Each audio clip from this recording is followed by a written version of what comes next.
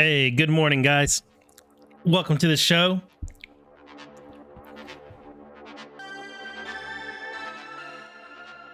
There we go. All right. I almost made it in time.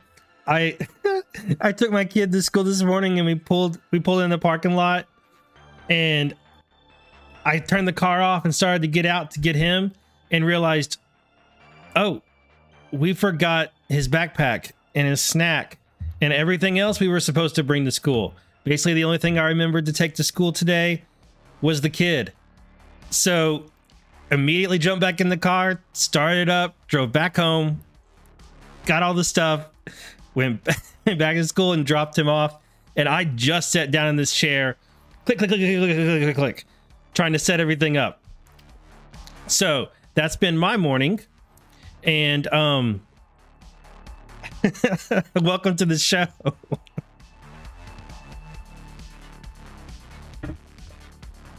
Here we are as Just Human number 135. Thank you all for being here. If you like the show, please give it a thumbs up over on Rumble. Give it a red pill over on Foxhole. If you want to do more than that, you can go to justhuman.substack.com and subscribe. Get a paid subscription if you want to, but also you can just do a free one. Everything on there is free, including the podcast version of this show. After this show is over, like I've been doing with the other shows, I'll rip the audio from it and I'll upload it to my Substack. And you can either use the Substack app to play the episode back, or there's a way where you can set it up. Yeah, I think you have to be on PC to do it. You can't do it from within the app, but you can set Substack up to feed the audio version to whatever podcast player you prefer. I've done it successfully with Apple Podcast. I've done it with other ones, just trying it out to make sure it works, and it does. So if you like an audio version, go there. If you're listening to the audio version and you're like, where is the video of this? Find my link tree. Go to Rumble, DLive, Foxhole, Twitch. We're in all those places. BT Mama, no, the lights aren't blinding me, but I am just waking up. I don't feel like I'm fully awake yet. This coffee's probably going to kick in here in about 10, 15 minutes, and I'll start speaking about, 0.25 to 0.5 times faster. So all of you who watch the show who like to speed me up because I talk too slow, I'll help you out a little bit.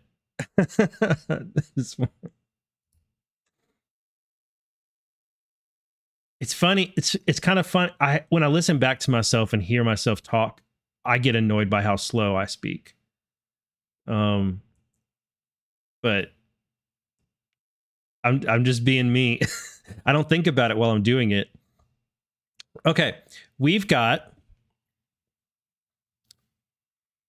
a lot of Danchenko and Mar-a-Lago raid news.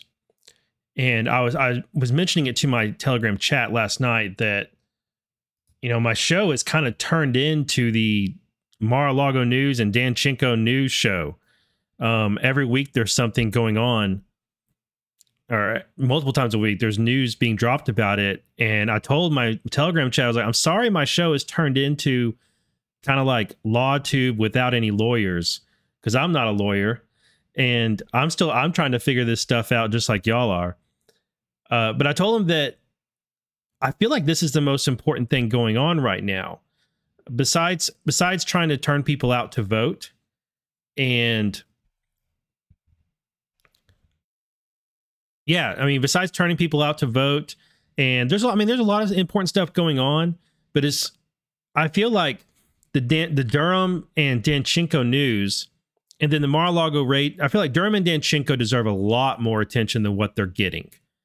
And as these filings have been picking up lately, like I said they would, and like we all knew that they would, because we're getting closer and closer to the trial date,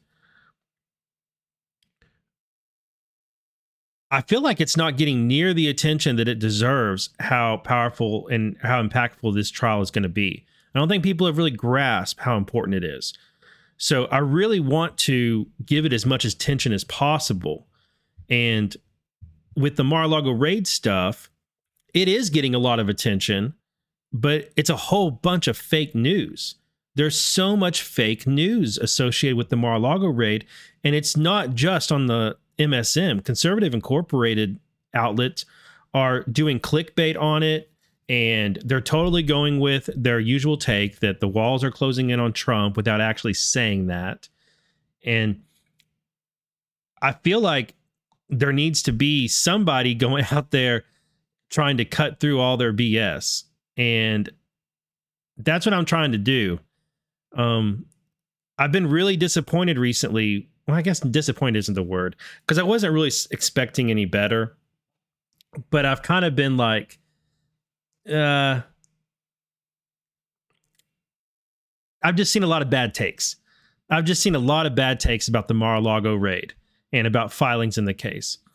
So, you know, I've really focused in on these two subject matters. I was looking through, you know, so many of my shows in the past month have just been about stuff, or primarily about stuff related to Danchenko and the Mar-a-Lago raid. But I feel like it's super important, and I also feel like they're connected. I feel like my sense is that this Mar-a-Lago raid is so much bigger than what we are realizing.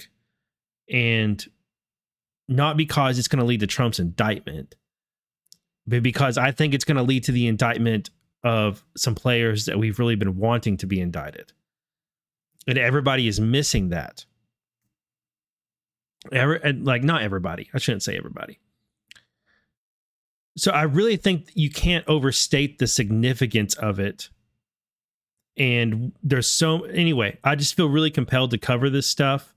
When I see other things I want to cover, I've been setting some stuff aside that I may hit on, but this stuff has just been, there's been so much stuff. So, and with the trial coming up in October, I'm probably going to be covering Danchenko almost every single show.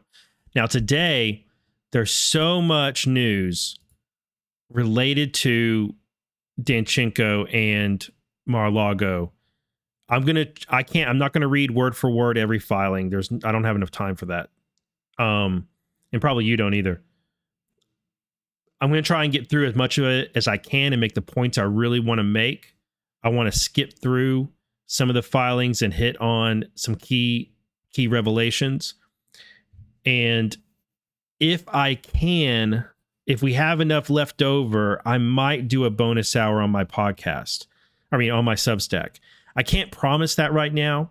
It just depends on where we're at, but I'm looking at how much stuff we have, and I'm either going to record a bonus hour and toss it up on my Substack later tonight, or I'll roll this stuff over onto Friday's show. But I'm kind of hesitant to do that because it seems like every time I try and carry something over to Friday's show, we get more news in between Wednesday and Friday, and I don't have room for it then either.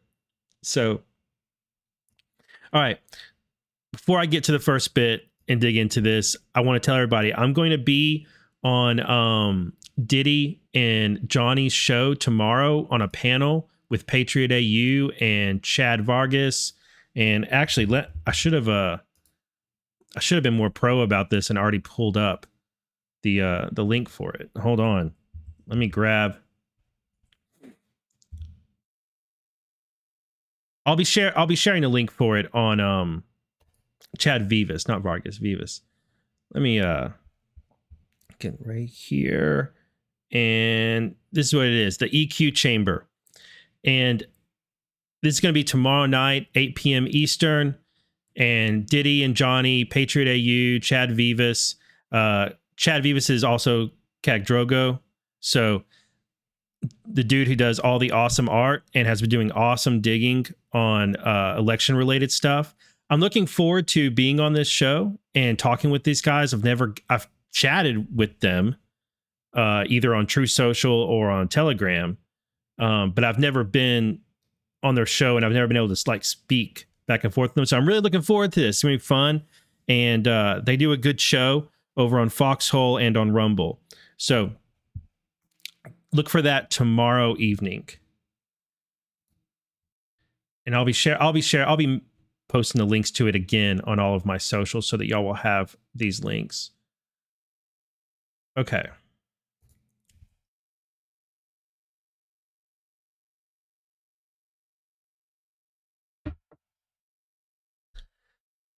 Let us proceed. Let's go to Danchenko stuff first. And we are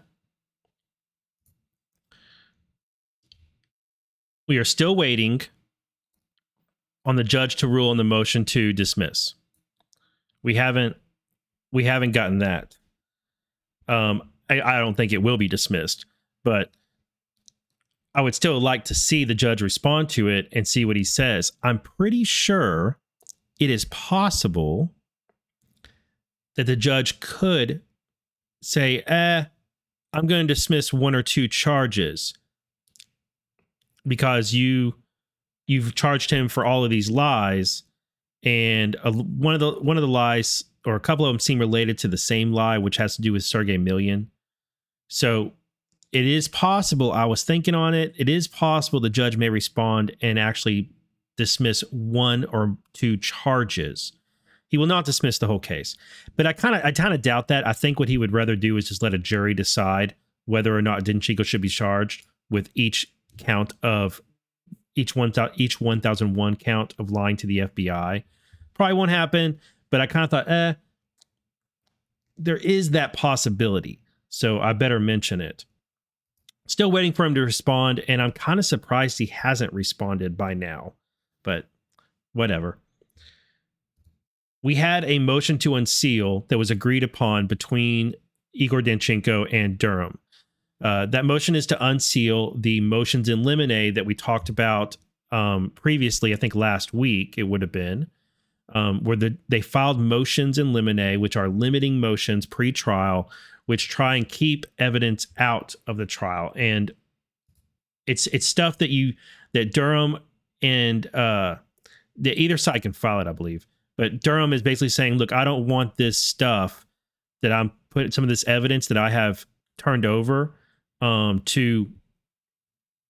discovery and in the process of this trial as we're going through these pre-trial phases. This is evidence I don't want to be referred to at trial, and I don't want to be admitted at trial. So it's stuff he wants to keep out of the trial against Igor Danchenko.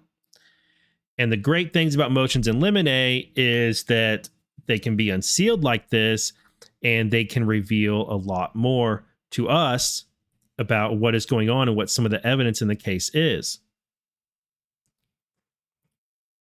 So they agreed to unseal these.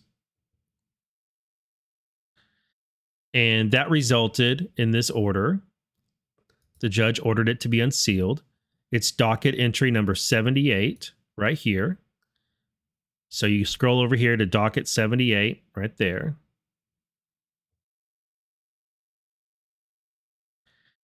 And you get 45 pages. A lot. I'm going to read some of it. I'm not going to read it all. Let me change the size it is on screen. And there we go. That'll be better right there. Now, these go to Rule 404B. And if you call from the Sussman case, Rule 404, okay, let me take in some more coffee.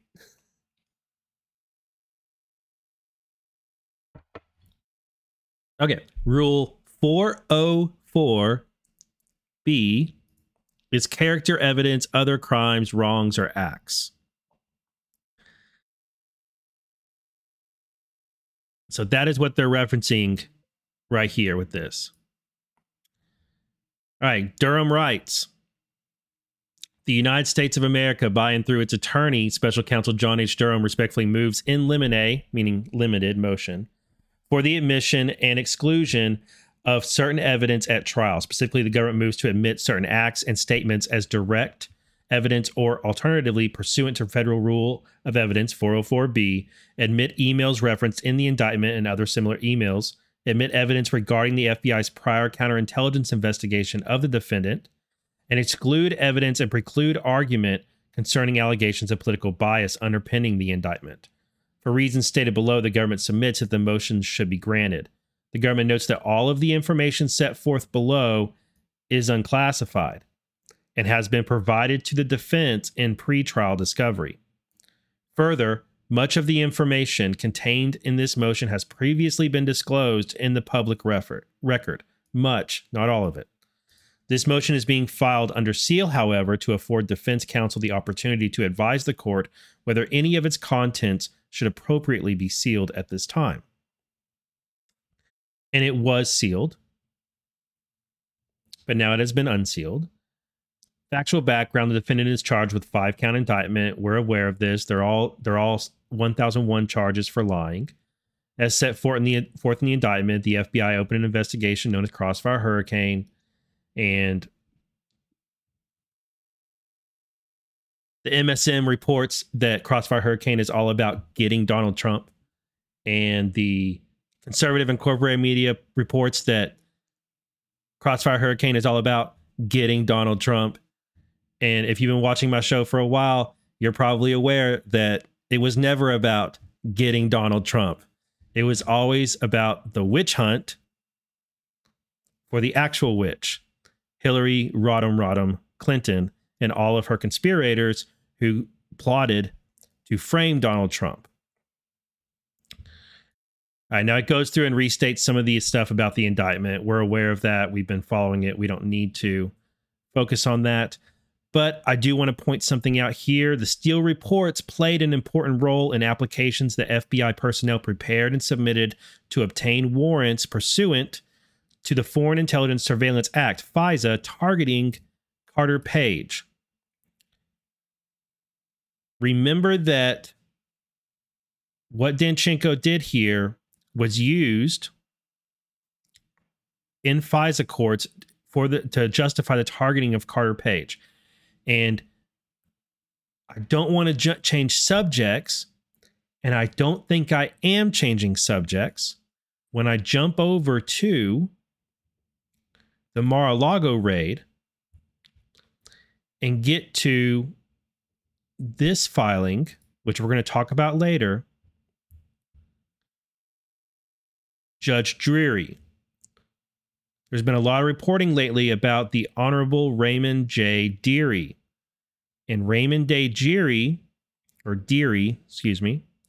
served on the FISA court and approved the 4th FISA spy warrant on Carter Page.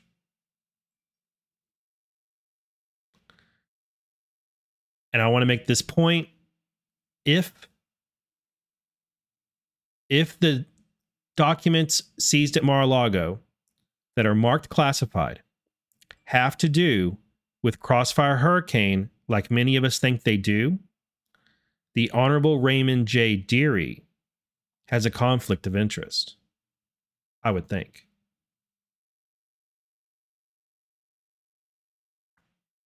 Tossing that out there. We'll get back to that filing here in a little bit because there was some fake news reported on it. Okay. Over a fairly lengthy period of time, the FBI attempted to investigate, vet, and analyze the Steele reports, but ultimately was not able to confirm or corroborate most of their substantive allegations. In the context of these efforts, the FBI learned that Christopher Steele relied primarily on a U.S.-based Russian national, Igor Danchenko, to collect information that ultimately formed the core allegations found in the Steele report.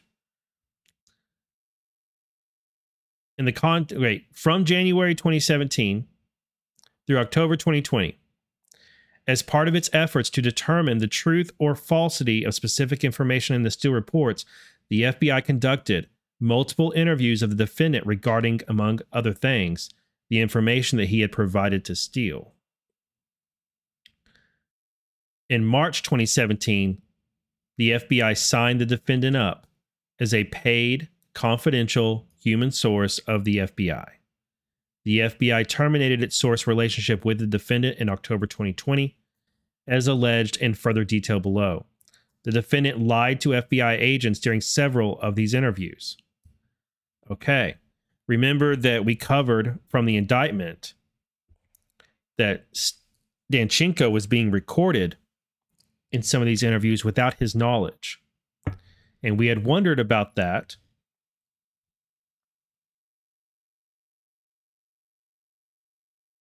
And I had said it pointed to, I thought, parallel investigations going on. And we have many other signs of parallel investigations going on. I think that's one of them. I think the FBI knew that their source was being dishonest with them, and they were recording him because he was under investigation at that time, even though he was still a paid informant. Or they were at least, I think he either was in the scope of an investigation while he was a paid informant. Something. There's something parallel going on there, in my opinion. Now, I'm going to jump out of this filing. I want to show you some things.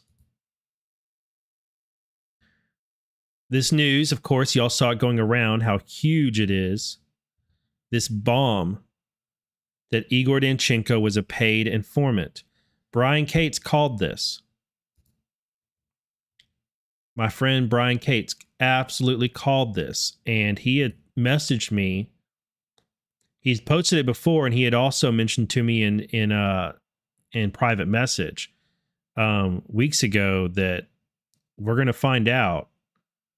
Basically on the lines of, we're going to find out how Danchenko managed to get back into the U.S. And this helps explain it. And I want to grab, let's see, I have that. Yes. Okay. Let's back up and, before, actually, I'm going to go right here to Brian. Let's go right here to Brian first. There are two big revelations that I expected to come out during the Danchenko trial. One, that he is a former Russian intelligence officer now living in the U.S. who supplied most of the fake Trump-Russia allegations that make up the Steele dossier. And two, he knew it was safe to return to the U.S. because he was working with people trying to dirty up Trump with fake collusion allegations that then morphed into trying to sabotage and hamstring the Trump presidency. They went from allowing him to return to outright hiring him as a CHS, confidential human source, and keeping him on their payroll for more than 3 years as the entire Spygate scandal unfolded from January 2017 with the publication of the Steele dossier by BuzzFeed. But until just before the 2020 election, when they let Danchenko go that October. Well, surprise, Durham didn't wait for the trial to actually start before dropping his first bombshell. The entire time the media was in a frenzy over Russiagate. The entire time the Mueller special counsel was active. The entire time General Flynn and others were being targeted for investigations and prosecutions based on fake allegations or no evidence whatsoever. The FBI Crossfire Hurricane Team, Mueller special counsel, had old Igor tucked away safely for safekeeping. The whole time people were running around trying to make sense of the dossier, where its fake allegations came from, who the primary source was, the source was being paid to hide and keep his mouth shut. Boy, I bet nobody was more surprised than Igor when he suddenly got indicted by special counsel John Durham after getting this special treatment from the FBI and the Mueller SCO for more than 3 years. It sucks to be you, Igor. Devin Nunes will be able to freely talk once Durham's revealed more of this evidence.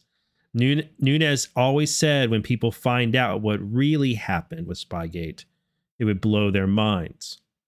Especially after the fake news spent more than 5 years trying to program everybody about who it was in the 2016 election that was working with Russian intelligence. They insisted there was good, credible evidence that showed Donald Trump and his associates were Putin affiliated, working with the Russians, but that was never true. In fact, it was Hillary Clinton campaign that was paying an actual Russian national, a former, note I always put former in quotes, Russian intelligence officer to create most of the Steele dossier accusing Trump and his team of being Russian agents. 5 years they managed to keep a lid on this, that Hillary paid an actual Russian spy to help create a dossier accusing her campaign rival of being a Russian agent. Durham's about to take the lid off the evidence in the courtroom, and I'm going to enjoy watching it. I want to back you up just a bit on Danchenko, because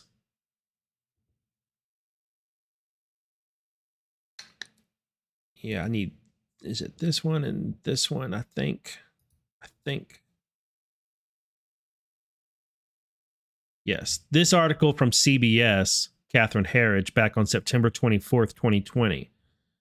Let's back up and learn a little bit about Danchenko that a lot of people never knew or forgot.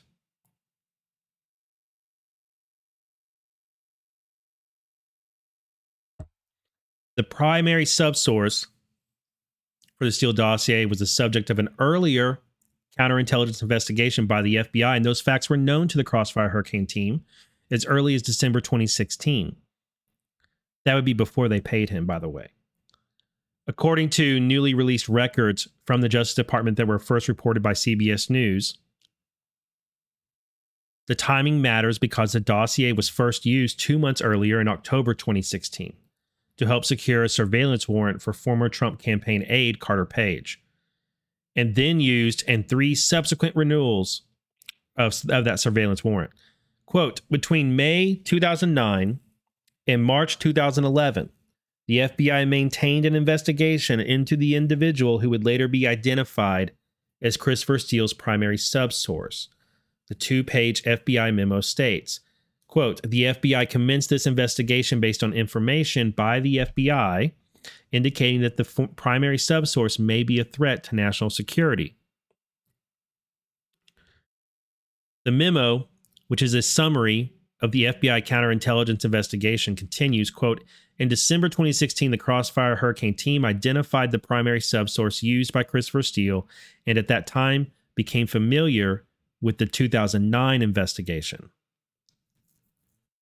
The Republican chairman of the Senate Judiciary Committee, Lindsey Graham, who released the FBI records, said in a statement, quote, to me, failure of the FBI to inform the court that the primary subsource was suspected of being a Russian agent is a breach of every duty owed by law enforcement to the judicial system.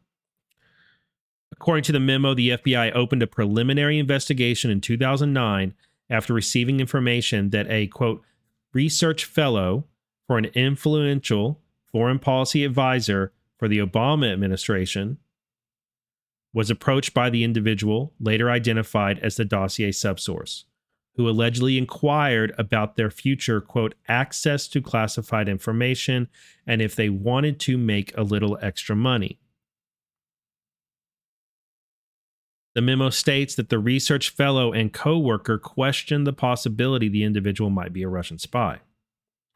The preliminary case was converted to a full investigation after a review of FBI databases revealed the individual had contact in 2005 and 2006 with the Russian embassy and known Russian intelligence officers. In 2010, the individual left the U.S., and the FBI withdrew a surveillance warrant application to the FISA court and closed its investigation. Significantly, the investigative team stated that consideration would be given to reopening the investigation in the event that the primary subsource returned to the United States. The dossier's primary source or subsource did return to the U.S. and was interviewed over a 3-day period at the FBI's Washington field office in January 2017, where he described some dossier allegations as rumor and speculation, and in other cases did not recognize the claims. This would be about the time they signed him up as a paid confidential human source, guys. Okay? The FBI recorded these interviews over a 3-day period, and then they signed him up as a paid informant. The 2-page memo states the case was not reopened, and there is no indication the FISA court was ever told that the dossier source was the subject of an earlier FBI probe. So, Igor Danchenko was trying to solicit someone within the Obama administration to feed him classified information for money. Likely he was working as a Russian asset or Russian spy. And he was also working at the Brookings Institution at the time. He fell under investigation for that from 2009, 2010. and he left the country for a few years. Okay. But he came back. He came back. And let me make sure I have it. I don't remember if I've opened it yet or not. Here, let me open it up. Igor came back, and for some reason, this case doesn't get all that much attention, although I have seen it mentioned occasionally. Igor Danchenko was back in the U.S. in 2013, just 3 years later, where he caught a few charges in Maryland for disorderly conduct, for being drunk in public, and for not having his 2-year-old secured in a child safety seat in his vehicle.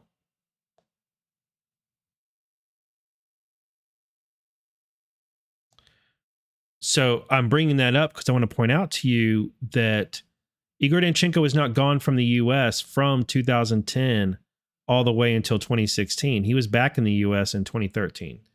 And the FBI still did not reopen their investigation into him then. And I'm wondering if we're going to find out that the reason he felt it was safe is whatever assurance he was given that it was okay to return to the U.S., those assurances were made between 2010 and 2013, not between 2010 and 2016, right?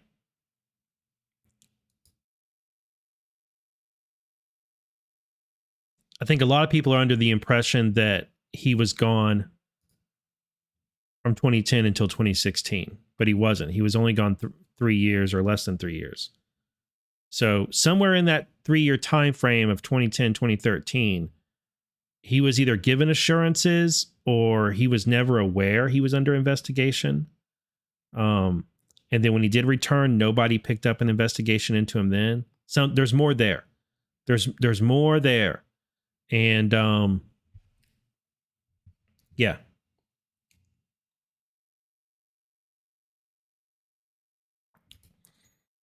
Okay. This article came out August 4th, 2020, mentioning that about his drunkenness. And it also reports that he was known to have a drinking problem. Let's see right here. Recently declassified information reporting to my colleague, Real Criminal Investigations, confirms the identity. The FBI memo recounting the agency's meeting with Danchenko confirms that the Steele dossier was sourced with little more than Danchenko gossiping with childhood friends back in Russia. Not exactly high-level sources in the know. Some of Danchenko's most prominent allegations, such as the dossier's claim that Trump lawyer Michael Cohen visited Prague to meet Russian intel operatives, have been subsequently disproven. Danchenko was also the source of the dossier's most infamous allegation. Russian security services possessed a tape of Trump being urinated on by Russian prostitutes. Steele said this allegation was confirmed, quote unquote, by a senior employee at the hotel. But it's rumor and speculation. And it's totally BS. Danchenko further told the FBI he didn't know or recall information Steele attributed to him, said that Steele mischaracterized Danchenko's sources and said they had direct access to information when they did not. The FBI also confirms that much of Danchenko's supposed intel gathering occurred while drinking heavily with his friends back in Russia. In fact, in 2013, Danchenko was arrested in Maryland and charged with being drunk in public, disorderly conduct, and failure to have his 2-year-old child in the safety seat. The FBI knew Danchenko's heavy drinking was a factor in his intelligence gathering, but it didn't appear to have given the Bureau any second thoughts about its credibility. Well, that's the appearance. That's the appearance for sure. Now I want to show y'all a few things, and I want to reiterate, I have a lot of respect for Spygate researchers. I really appreciate what they do, and they've educated me quite a bit on Spygate, and I'm still getting an education on it. I want to show you some of their takes, though, when this news broke about Danchenko being a paid informant. Bull Nelson, who is a very good researcher, said Danchenko was still an active CHS after the Horowitz report. How is that real?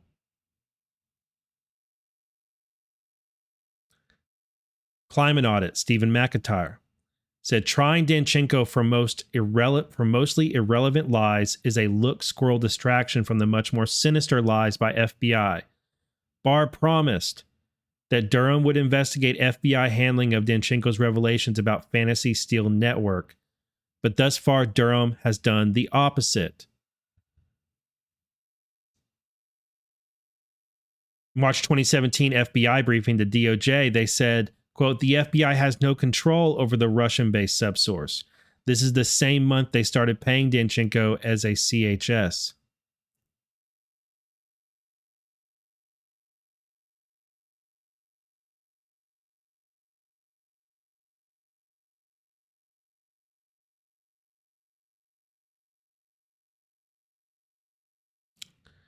Technofog has a good Substack on this, but he even says the purpose should be quite clear. The FBI buries Danchenko from inquiry by making him a CHS. In doing so, the FBI prevents discovery of its own misconduct. Utterly corrupt and self-serving.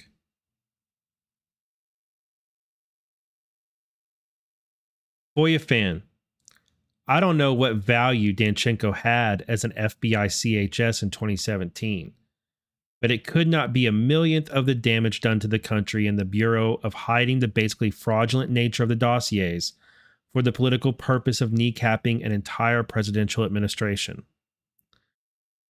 These are the takes that Conservative Incorporated is pushing. These are the narratives they're pushing. These are the takes of brilliant Spygate researchers who have done tons of work on Spygate. And they have been upset with Durham since, I don't know, for months now. They've been upset with Durham. Because what these guys are focused on is FBI bad. That's their whole focus is FBI bad. It's consumed them. And what they're failing to understand, because they're too busy reacting to this news, is that Durham just revealed and pointed to the FBI being complicit in its handling of Danchenko. He's actually doing what they want him to do. He's beginning to tell the story of Danchenko and the FBI being linked together in this way. He just revealed to them what they've been wanting him to do. But they're too busy reacting to the news to understand that Durham is pointing towards the FBI being involved in this.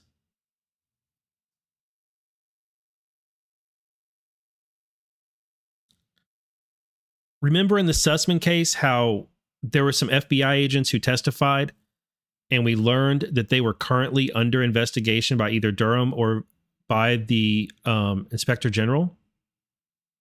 What do you want to bet in this case we have the same thing happen?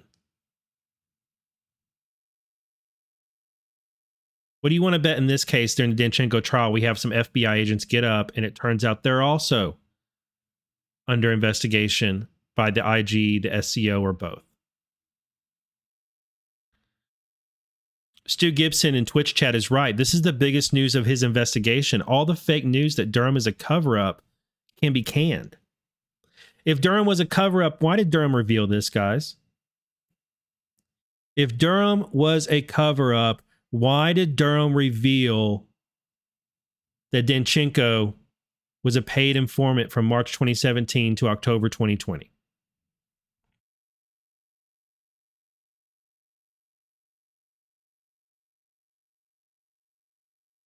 Now,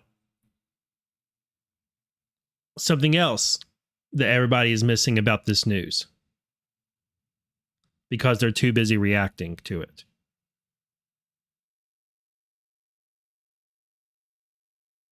All these people getting upset are missing and not thinking about what the enemy and the other coup plotters must be thinking right now. Because everybody who had any contact with Igor Danchenko between March 2017 and October 2020 is thinking, oh God, I was in contact with a paid informant for the FBI who has been indicted by John H. Durham.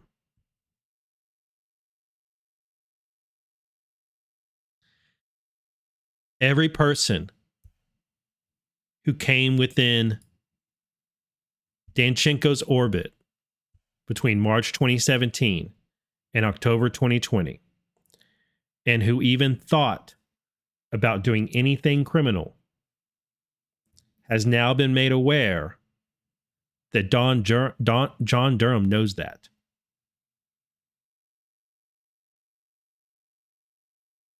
Lost in all the reacting yesterday was the revelation that Igor Danchenko may have informed the FBI and by consequence, informed John Durham of what they were engaged in.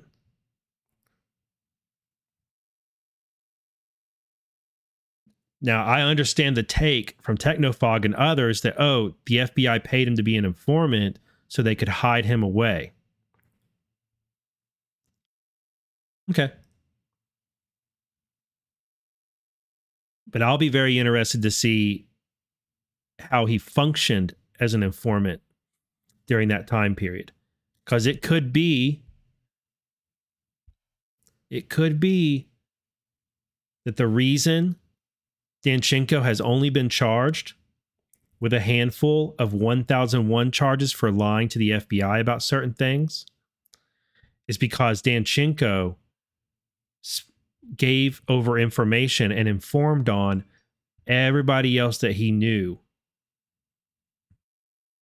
in this conspiracy. Everybody else that he was in the orbit of during March 2017 to October 2020. What if Danchenko decided to inform on all of those people? If that's the case, then it makes a lot of sense that Danchenko is only being charged for these instances of lying to the FBI about this phone call and whatever, right? Makes a lot more sense. Guys, this is why I have this expression I put out there that understanding is greater than reacting. Because when we just react to the news, we miss the significance of it. All of these brilliant researchers who honestly, guys, these researchers know more about Spygate than I do. They've been following it more closely than I have over these past years. They have a depth of knowledge that I don't have in regards to all of this. But they're so emotionally invested in their own theories and in what they want to get out of Durham that when news like this breaks, they can't see it.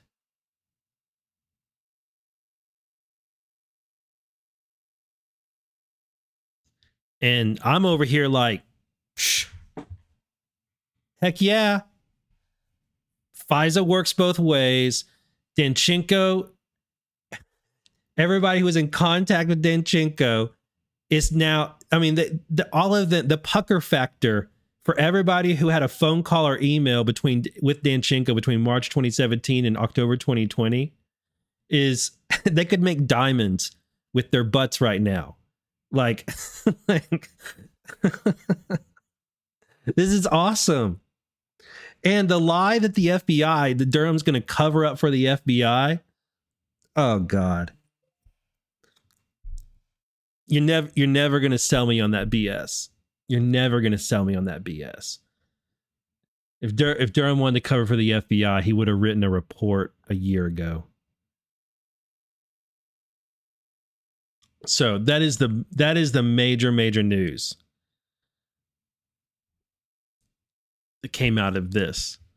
Now, it is it's 45 pages, and you remember how Durham in the Sussman case was telling the story of, he was using the Sussman filings to tell the story of the conspiracy, of that aspect of the conspiracy against Trump. That's what he's doing with this one.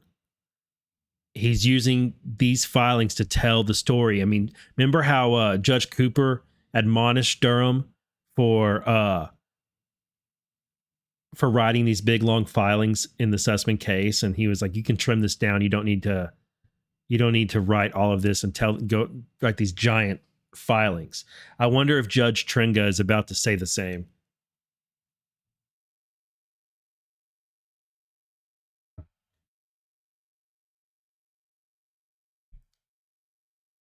Okay, I want to I may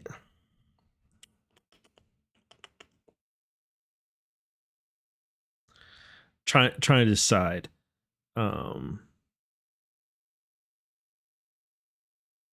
Trying to decide how much I want to dig into this.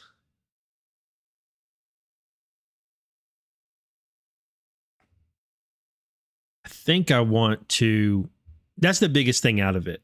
I think I want to move on, and then I want to study this on my own. And if I find more things I want to pull out of it, then I will pull it out. But I don't want to read this whole filing to y'all this morning. Okay. So that's the big news out of the Danchenko trial. Now we have another bit of Durham news that dropped this morning.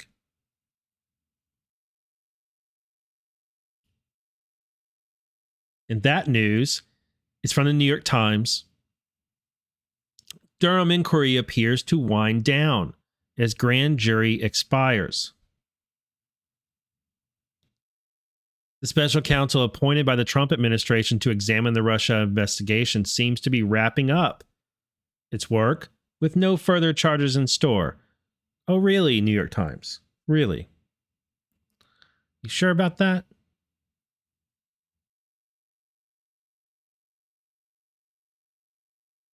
When John H. Durham was assigned by the Justice Department in 2019 to examine the origins of the investigation into the 2016 campaign's ties to Russia, President Donald J. Trump and his supporters expressed a belief that the inquiry would prove that a deep state conspiracy included top Obama-era officials had worked to sabotage him. Now, Durham appears to be winding down his 3-year inquiry without anything close to the results Mr. Trump was seeking. The grand jury that Mr. Durham has recently used to hear evidence has expired. And while he could convene another, there are currently no plans to do so, 3 people familiar with the matter said. Right. Mr. Durham and his team are working to complete a final report by the end of the year, they said, and one of the lead prosecutors on his team is leaving for a job with a prominent law firm. Over the course of his inquiry, well, let me just pause right there. How many times has the New York Times told us that Durham was winding down? How many times have they told us that Durham wouldn't be funded, or that there were questions over whether or not Garland would fund Durham and his office? And how many times have they told us that Durham is about to wrap up? He's going to issue a report next month. All based on people familiar with the matter, or anonymous sources said, or people who spoke on condition of anonymity reported to us. They are being very clever here, guys. What they want. One, we just had massive news yesterday, as I just covered, from the Danchenko trial. And they are trying to blunt that news They are trying to blunt it with this headline because they know their readers are just going to see the headline. They know that Conservative Incorporated and conservatives who are hoping that Durham is successful are going to see this headline and go, oh no, oh no. And they're using the word expired here to make you think that Durham had a grand jury impaneled and he just let it sit on the shelf until it expired. Didn't do that much with it. He gave some evidence, but nothing came of it. After all, we're the New York Times. If there was an indictment that came out of that grand jury, we would know.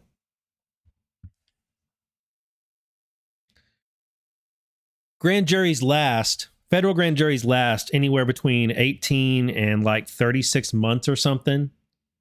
Federal grand juries last for a long period of time. And they can look at one case. They can look at a number of cases. Prosecutors can bring up evidence in cases however they want. It's only the prosecution that gets to. There's no defense. And the fact that this grand jury, its time expired, that it was impaneled for a certain amount of time. All of this means is that this grand jury was scheduled to be impaneled for a certain amount of time, and these people served in it, and that time has since passed. It does not mean that there were no indictments that came out of it. It's possible. It's possible that this grand jury did not return any indictments. But if it did return indictments, one or more, the New York Times would not be aware of it. But they want everybody to infer, because they use the word expire here in the language that they're using, they want everybody to infer that nothing came of it. So, like I just recently said, and like I continue to say, understanding is greater than reacting. If we understand this statement instead of react to it, what does it tell us?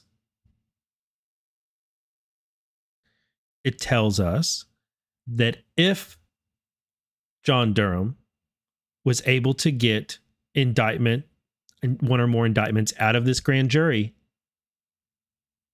they are now sealed and could be unsealed any day now. The grand jury is finished.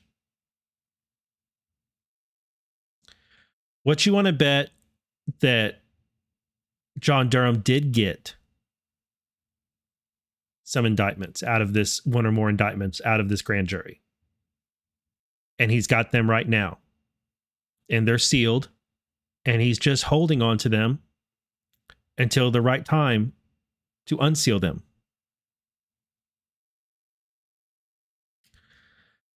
Also, I believe it's October. I believe October is when we're going to learn. I think that's when the next update on funding.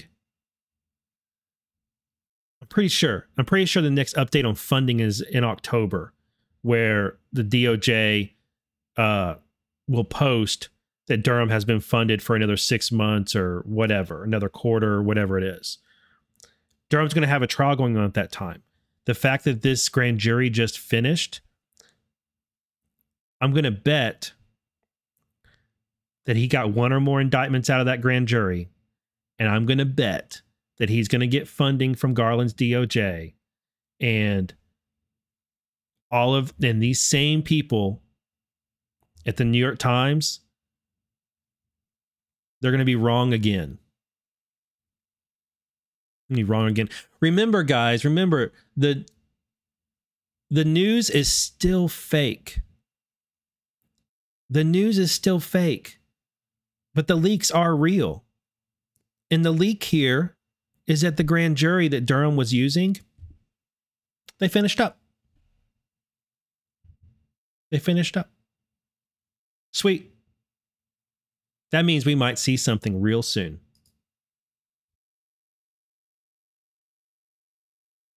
Okay.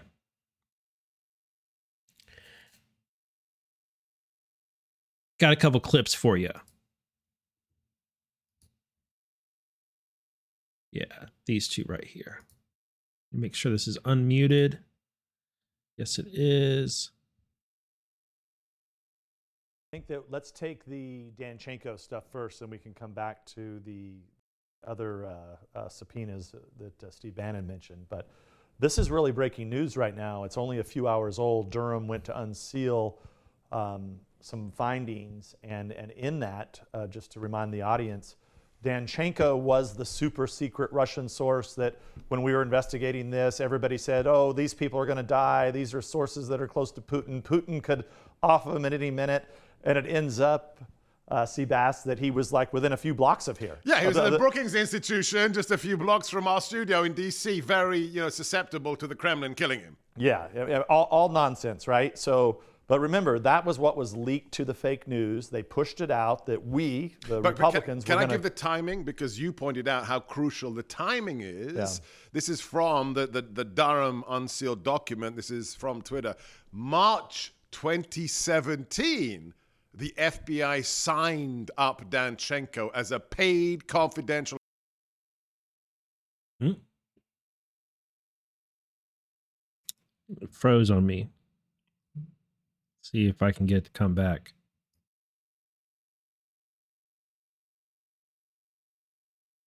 It's probably my fault. I was clicking to check the chats to see what y'all were saying, and the video froze on me. Come on. Well, let me refresh it.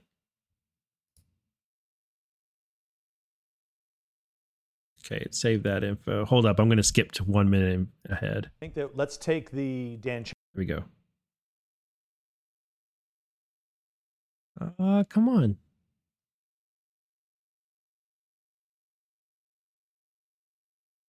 All right, let me pause it for a minute. We'll see if we'll play. I have a point to make about what Devin Nunes said anyway, right there, and what Gorka said.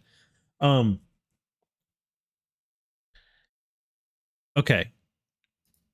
One thing that really stands out to me about he said is he was mentioning how Danchenko was here in the U.S. working at the Brookings Institution right down the street. Grr, that's so terrible. If only he was a paid informant who could, inform the FBI on some of the dastardly people who work at the Brookings Institution and who were at the Brookings Institution from March 2017 to October 2020. If only we had a paid informant within the Brookings Institution from 2017 to 2020.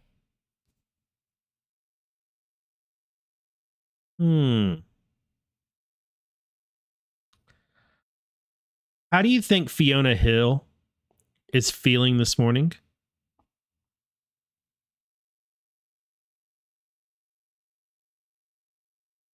Has anybody checked on Fiona Hill?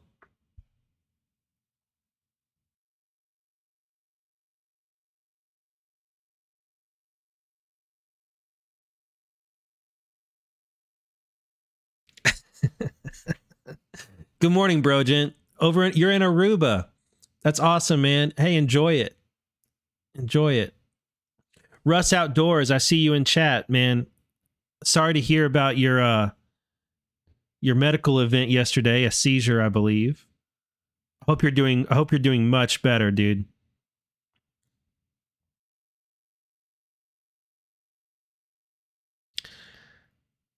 Yeah, Magnus Maslyer, that's right. The same Brookings Institution that got raided. Cully 45 on Rumble, good morning. And Karma Patriot, good morning. America First, good morning. It's great to see some of y'all in chat catching on to this. It's really great to see some of y'all catching on to this. I'm like, oh shoot, that's right. All right, let's see if this video will continue playing because Devin Nunes has some interesting things to say. If it doesn't play, it's okay. Till October 2020. Why is that so significant, Devin? So this is really fascinating. And like I said, we're just discussing breaking news right now. So what people have to remember, you have to go back in time to March 2017, the first year of the Trump administration. This is right around the time that myself, Chuck Grassley, Senator Chuck Grassley, and others, Trey Gowdy at the time, we all figured out that this was total nonsense. The Steele dossier, Russia collusion, there was nothing. They had zip. So why does this matter so much? It's because now that we know this was a confidential human source, this is the guy that through 2016 was working for Fusion GPS as essentially their phony Russian, and that information was making it into the dossier. The FBI knows at that point we're onto them, right? This is McCabe, Strzok, all these guys that are now no longer there, maybe some guys that are still in the building, but they quickly go out to sign this guy up to what? To protect him. It had to have been to protect him. So this is a retroactive action because as soon as they make him a CI, we can't talk about him, super secret, because they know that you're going to work out. He's not in Moscow. He's not working in the Kremlin. He's some guy working for Hillary Clinton's hit team of propagandists here in D.C. Right. No, he's a dim operative. I mean, for lack of a better term, he clearly knows what he's doing. He's working for Fusion GPS. He has to know what this is all about. And so the fact that the FBI would sign this guy up right at the time that we had discovered that this whole thing was phony, because remember, it was at that point that we learned that the dossier had been paid for by the Clinton campaign. That's when we learned it. Now, the whole world doesn't find out about it for another 10 or 11 months later when we came out with the memo that disclosed it. And remember, the deep state, these crooks, were putting pressure on the Congress, on me specifically, and my colleagues. We knew that. And I kept having to say, look, I can't tell you what I know, but what I know is really bad. Yeah. Because they were looking for any reason they possibly could to shut our investigation down. And what an easier way to shut it down than to say, oh, they're leaking classified information. So the fact that they hired this guy at that time and brought him onto the payroll, I mean, look. It's just to hide him. Clearly, it was to obstruct our investigation. This guy would have zero relevant information. The FBI knew the whole damn dossier was a total frickin' fabrication and a lie. We knew it at the time. What did they do? They bring him on the inside. And remember, it's not the only one that we caught them later with these other cats like Halper. Remember that guy? Stephen Halper. And it even appears like now a guy we never found was this guy named Jaffe, was supposedly working for the cyber executive, the cyber guy, and then don't forget.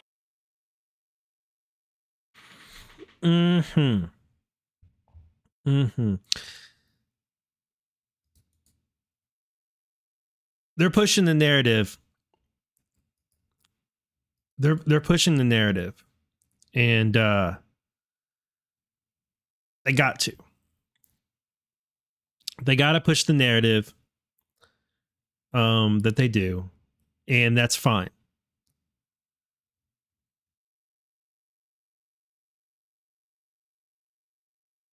For now.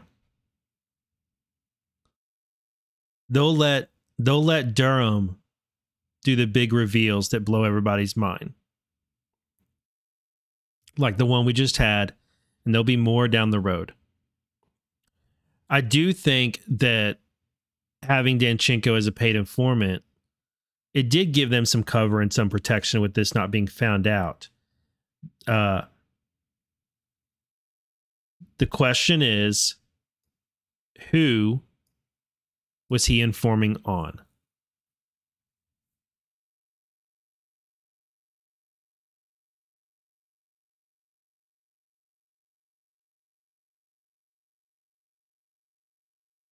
All right, we got something else. It's from John Solomon. For the Christopher Steele dossier, which was funded by the Hillary Clinton campaign, is a person that the FBI believes starting in 2008 was tied to Russian intelligence. Why did they believe that? Because they had evidence he was soliciting Obama administration appointees saying he would pay them if they would leak him classified information. He was working with the Russian intelligence agencies. He leaves the country. He comes back. They find out that he's the primary source for Christopher Steele. The FBI fires Christopher Steele because he was leaking to the media. They then hire this guy to be a confidential human source. They hire him after they detect in their first interview with him in many years, in January 17, that he lied to them, that he denied being tied to Russian intelligence. They had to say, listen, buddy, we know you're tied to Russian intelligence. He corrects himself then. They then go and put this man on the payroll for 3 years, trying to dig up dirt on Donald Trump. It's an extraordinary thing. And now we know that while he was doing all that work for the FBI, getting paid by American tax dollars, he was lying to the FBI, not once, not twice, 5 times in the indictment. And John Durham says he's going to reveal many more lies that Igor Danchenko told the FBI during this time. The FBI's case against for Russia collusion couldn't be any more embarrassing than what we now know. Hey John, and remember it was Andrew McCabe that had said, no, if you don't have the dirty dossier, and again, he was the primary source, he told them in early 2017, that means 2 FISA warrants were signed after, and McCabe said without that dossier, there would be no FISA warrant granted. That's why the Justice Department withdrew 2 of those FISA warrants. There is no basis for them to stand under the law. And now we know most of the confidential informant information the FBI was getting about Donald Trump was completely manufactured, including that famous P tape. You know, the whole story about the Moscow hotel. John Durham reveals in tonight's filing, he's going to reveal that the Moscow and hotel employees who were allegedly quoted in the Steele dossier, they said they never told anyone. They didn't know anything about Donald Trump, terrible things that went on there. It's not true. Every part of the Steele dossier and Igor Danchenko's lies are going to get exposed at next month's trial.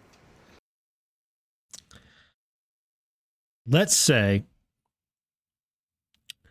Igor Danchenko was paid as an informant in order to keep him hidden, and it was done by bad actors within the FBI.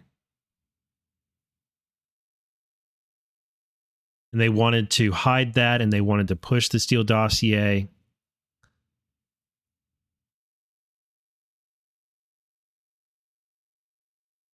Don't you think Durham knows who those bad actors within the FBI are?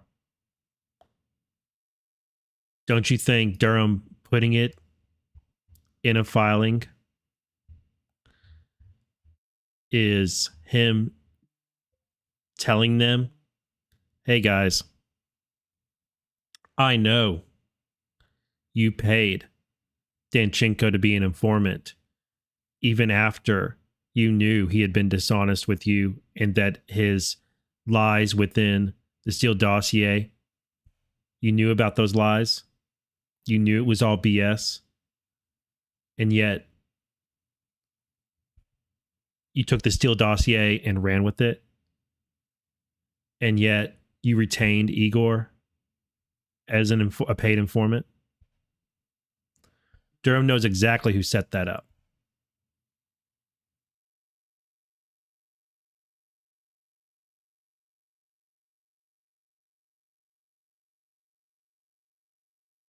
I think the people having the worst week right now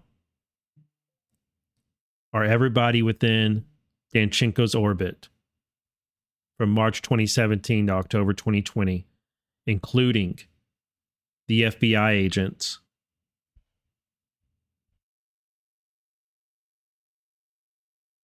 who were aware of all of this and retained him. Now, it is possible that the FBI agents who set this up and retained him are not the crooked ones. It is possible. I'm open to either possibility. And that is one reason why I don't fall. Well, I don't know. I don't want to say fall. That's how I managed to try and keep looking at the forest and not get too distracted by individual trees. Is because I'm not so attached to either narrative. I can hold both possibilities in my mind.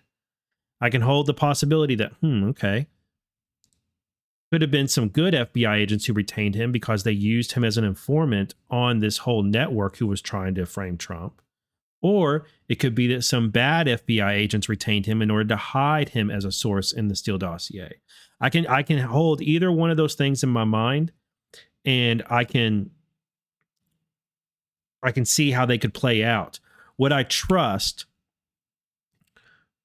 absolutely trust is, one, Kash Patel said all roads lead to McCabe.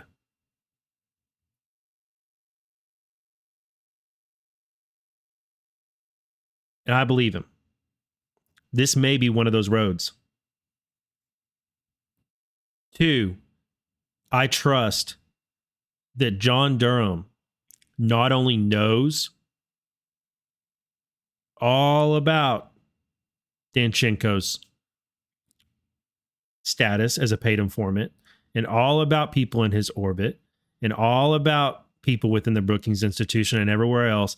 I think he knows what they had for lunch and dinner. I think he knows where they bought their clothes. I think he knows what TV shows they watched every evening. Like, I think he knows everything he needs to know. And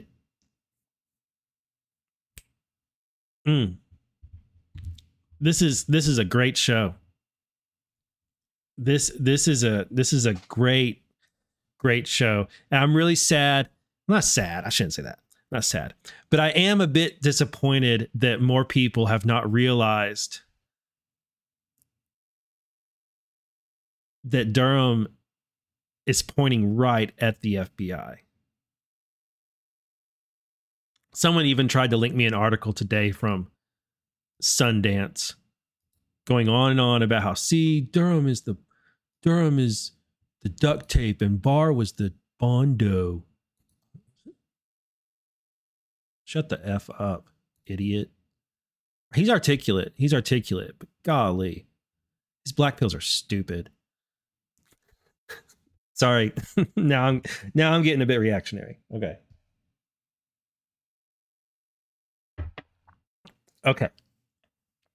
Let's move on.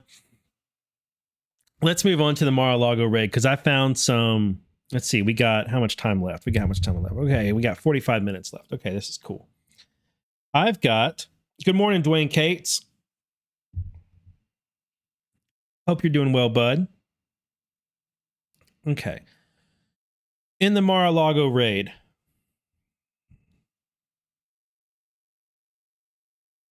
we had some filings. And because we had some filings, we had some people with some really bad takes. Isn't that how that goes? There's filings, and people make have bad takes on it because they don't actually read the filing.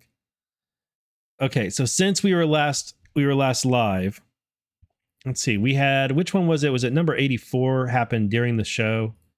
And I covered that. Yeah, this is the one that I covered during the show. Okay.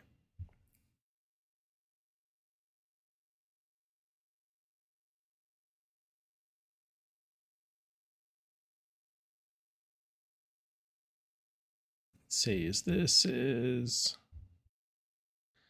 okay, this is Trump's filing. It's court is not. Right. This is a supplemental filing in support of their special in support of the joint filing that they did about special masters.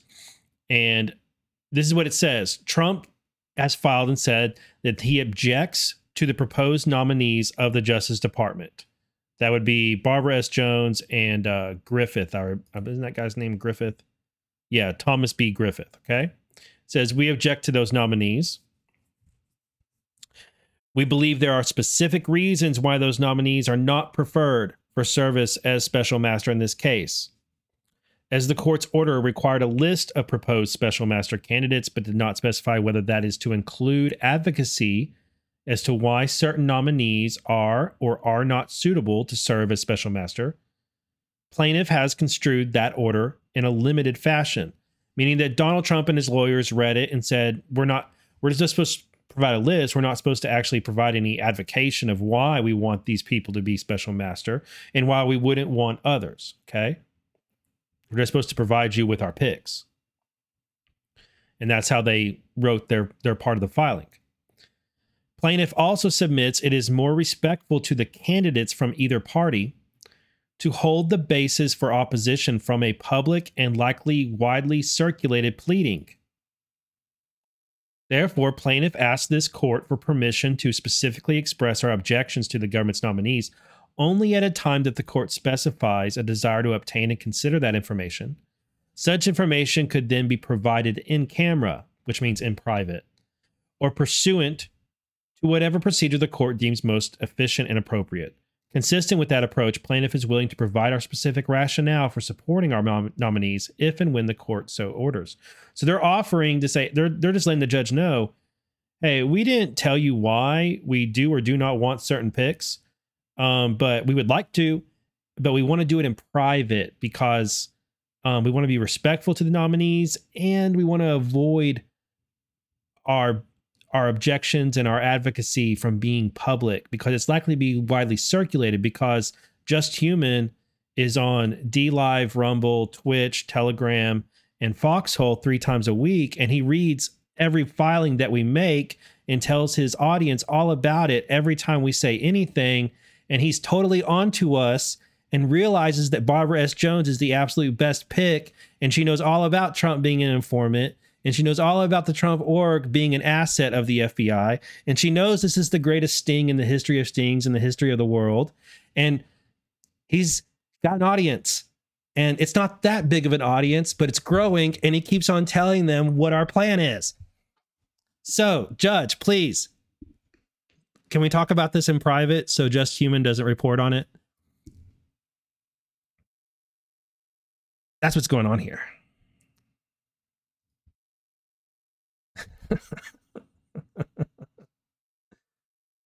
So the government came back,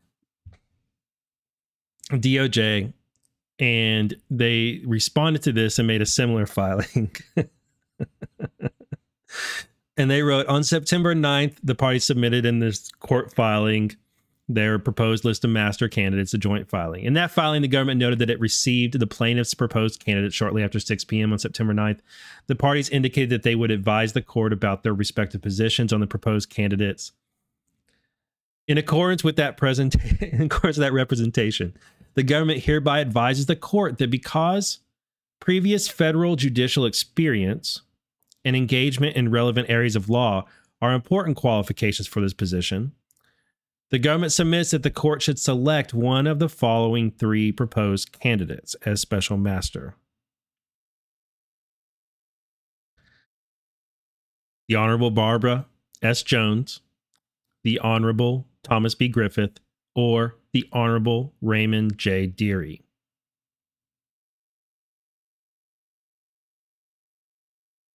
Judge Jones, Griffith, and Dearie each have substantial judicial experience during which they have presided over federal criminal and civil cases, including federal cases involving national security and privilege concerns. The government respectfully opposes the appointment of Paul Huck, Jr., who does not appear to have similar experience.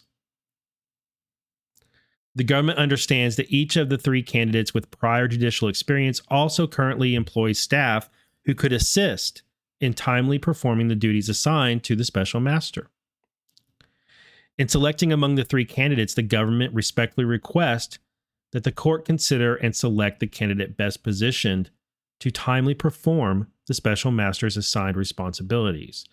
And it notes down here that Judge Dearie, even though he was characterized in the joint filing as having retired, it is the government's understanding that Judge Dearie currently remains on senior active status. In this court, if this court were to select Judge Dearie as the special master, the government would defer to the court and Judge Dearie to determine whether the special master role would constitute outside employment and what rules and or restrictions, if any, would apply to his serving in this capacity. So there might be a bit of a complication with Judge Dearie should he be selected because he's technically senior active status. He isn't fully retired.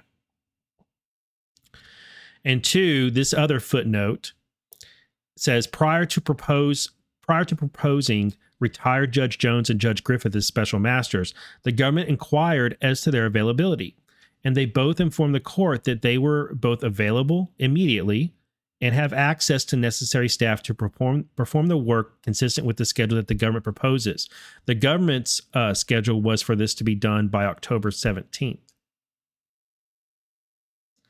On September 12th, 2022, the government made the same inquiry of Judge Deary. Judge Deary indicated that he also was available and could perform the work expeditiously. Okay. This filing is actually, Brian Cates pointed this out to me in a convo, that Jay Bratt is actually listed on this filing, and so is the U.S. attorney down here. But Jay Bratt has been mentioned. He's the chief of the Counterintelligence and Export Control National Security Division. He's appeared in other filings, but I don't see his name all the time. So the fact that his name is on it, it's kind of significant. It's notable that he is in his name. He's a party to this filing right here. Okay. A lot of bad headlines went around yesterday. A lot of bad takes. Several of them got sent to me, and they're basically headlines and first paragraphs of articles saying DOJ agrees with Trump's pick for special master. DOJ approves of one of Trump's picks. Trump and DOJ agree on one judge, and they're all talking about Deary.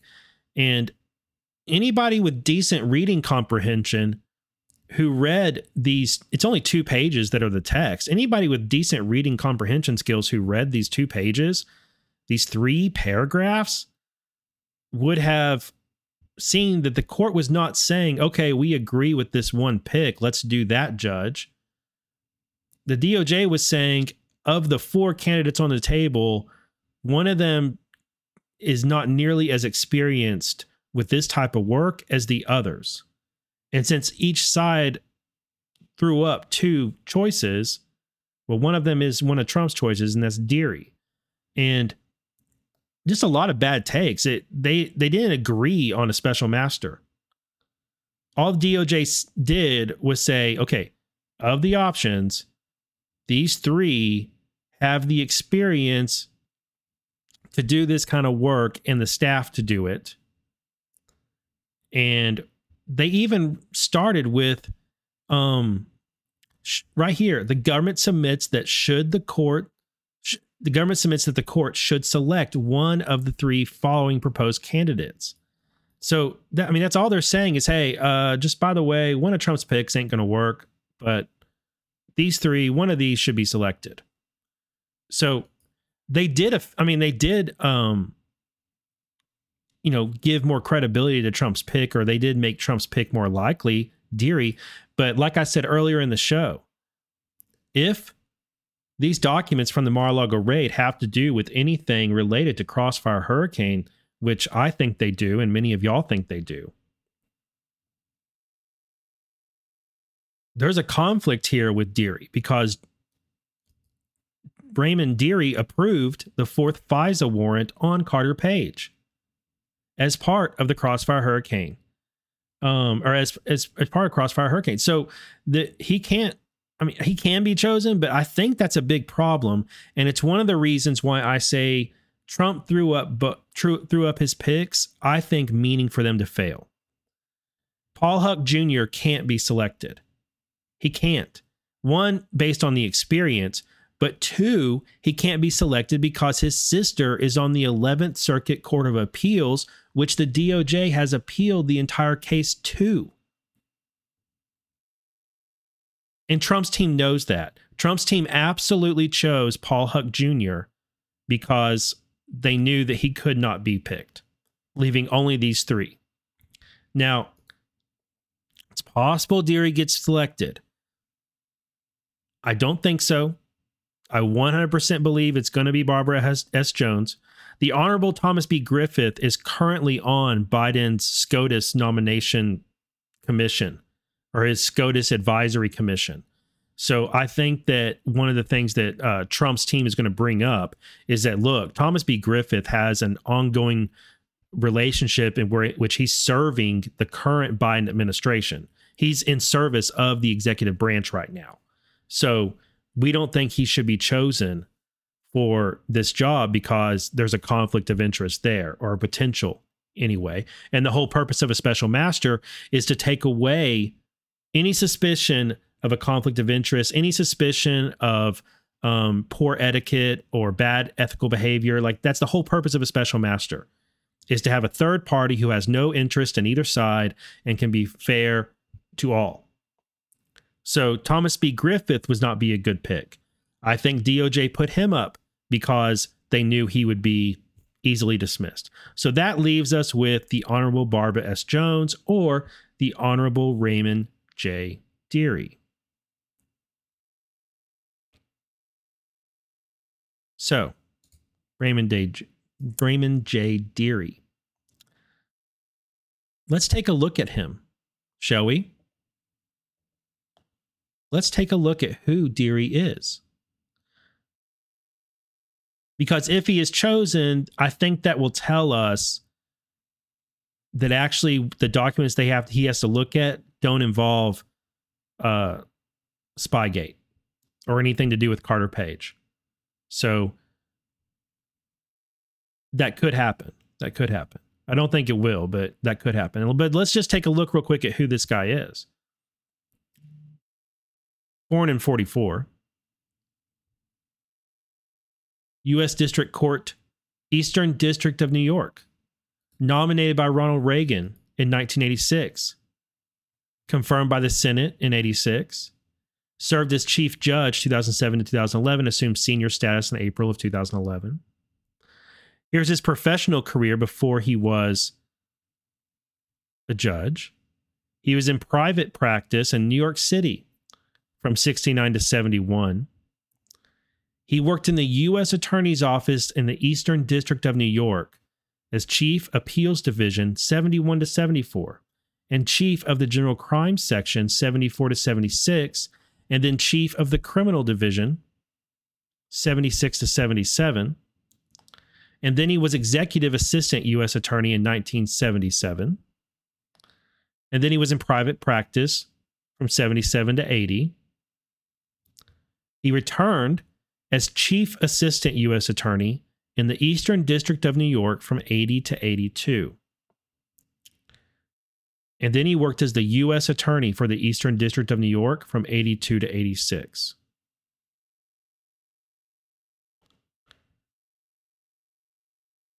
How much you want to bet that this guy knows all the players in the band? How much you want to bet that Judge Raymond J. Dearie is aware of Trump and the Trump org being an asset?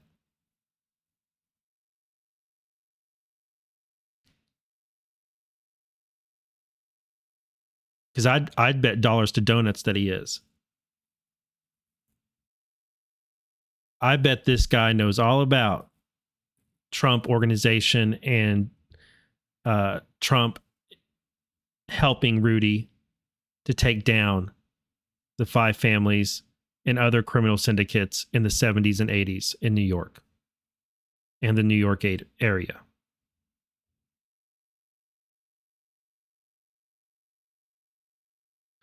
Now, additionally, Supreme Court Justice John Roberts appointed Dearie to a 7-year term to the FISA court in 2011. And he was succeeded by Pamela Chin in March of 2013. He continues to maintain a full docket. Dearie was one of 2 candidates proposed by Donald Trump as a special master. See, this one says he still has a full docket. So this guy's still working. Yeah, I think this guy is still working and won't be chosen, but it's possible.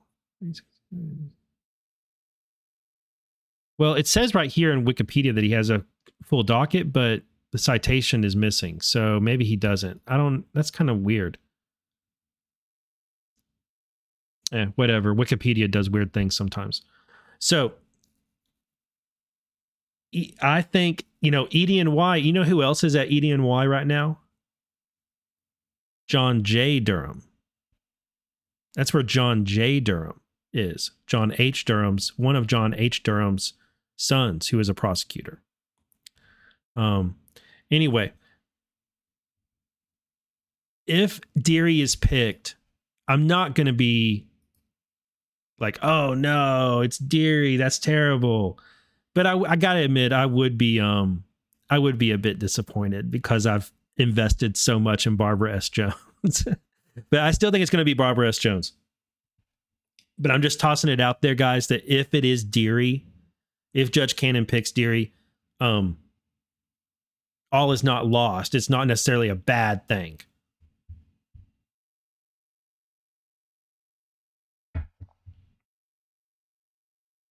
I think that I do think this.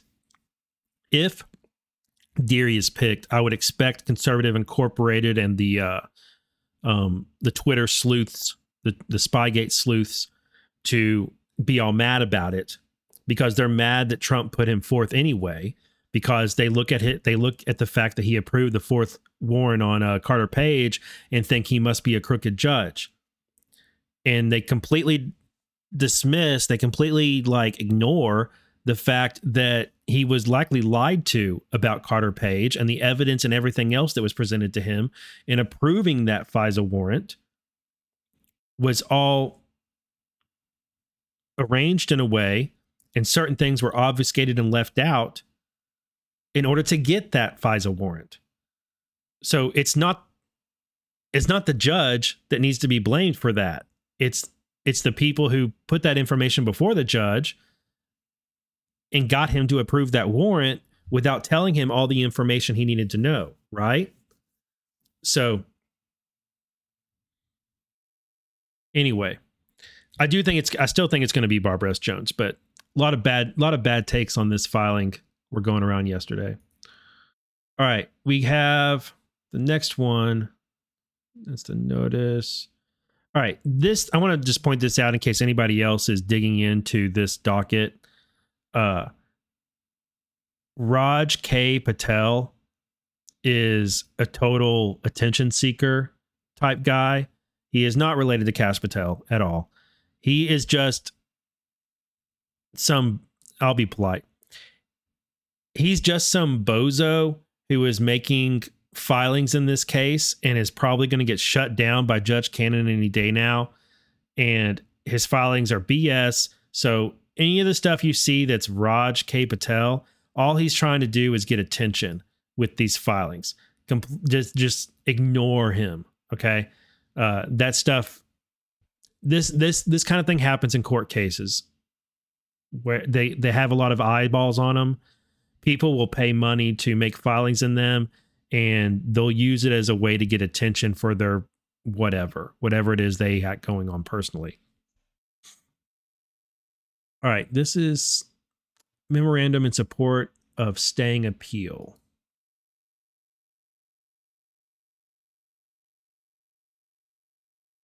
Is this the one? This is docket 125. Wait a minute. Why do I have this other one open? Oh, yeah, this is from the search warrant case. Okay. And so I remember why I have those open. All right. Sorry, there for a moment. I'm looking at 6 cases right now. I've been studying 6 different court cases and trying to get a grasp of them. And I'm looking for several more that haven't been revealed yet. Like the ones related to search warrants that went out around Trump allies. We'll find out if they actually are allies. All right. Now this is document 88. Document 88. Okay, this is the right one. Okay. This is This is the government's reply in support of its motion to stay pending appeal. You may remember that they want to look at these records. They want to keep going with their work on their investigation. This is a relatively short filing, so let's check it out real quick. Let me check the time. 11:08. Okay. The United States motion for a stay pending its appeal, docket entry 6964, seeks limited but critical relief. the government seeks to stay only as to a discrete set of just over 100 records marked as classified.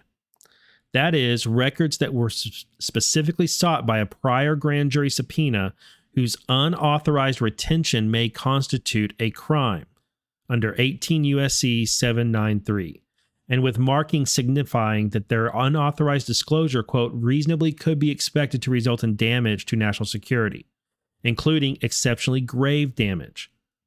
The government's stay motion demonstrates that the government is likely to succeed on the merits because plaintiff cannot plausibly establish any property interest in or privilege claim as to the seized records marked as classified, that the government and the public are irreparably harmed while the court's order as to those records remains in effect, and that a partial stay would impose no cognizable harm on the plaintiff.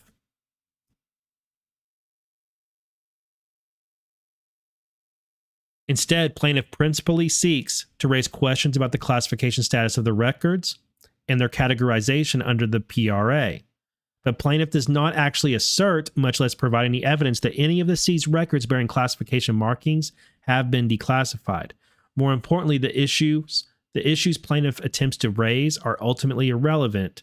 Even if plaintiff had declassified these records, and even if somehow categorized them as his personal records for purposes of PRA, neither of which has been shown, nothing in the PRA or any other source of law establishes a plausible claim of privilege or any other justification for an injunction restricting the government's review and use of the records at the center of an ongoing criminal and national security investigation.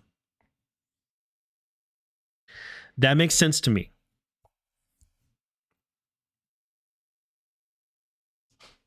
I gotta say, that makes a lot of sense to me. Now, it's supposed to. They're filing on their own behalf, making their argument, but sounds good. There's no allegation or assertion by Trump that these records are his personal private property. Not these specific ones that are marked classified. There are for other things, but not these. And the government wants them because of an ongoing investigation they have. Let me see if I need to read any of this other stuff. The contract makes clear the United States complete ownership. The United States has complete ownership, possession, and control of presidential records. And so if these are presidential records, then that's who they belong with. There's no claim of privilege here because it's not like these are attorney-client documents. So the special master doesn't need to review these.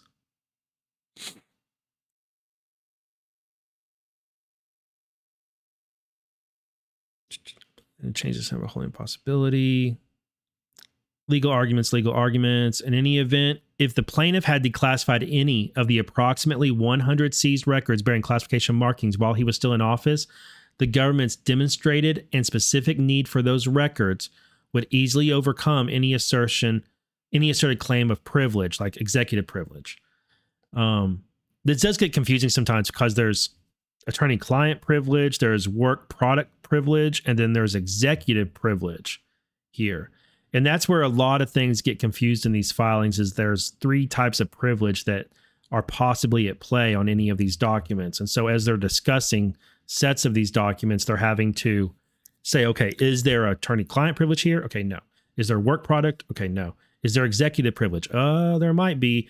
Mr. Biden, are you asserting executive privilege on these? And then Biden's like, nah, I'll let NARA decide whether there's executive privilege here. And NARA's like, no, we don't think so. We think falls under the PRA. So there's all these entities involved in deciding these types of privilege. And all of this back and forth is important, but it does get confusing.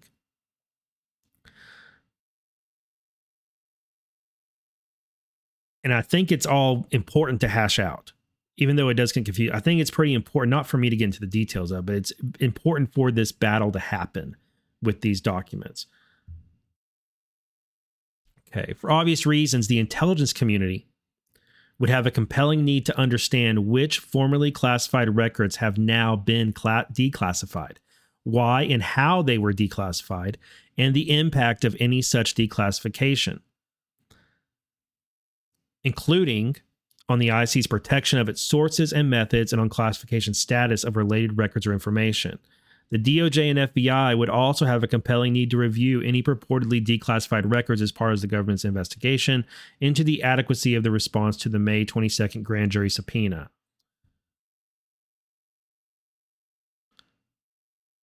Plaintiffs suggest that he may have categorized certain of the seized materials as personal records during his presidency.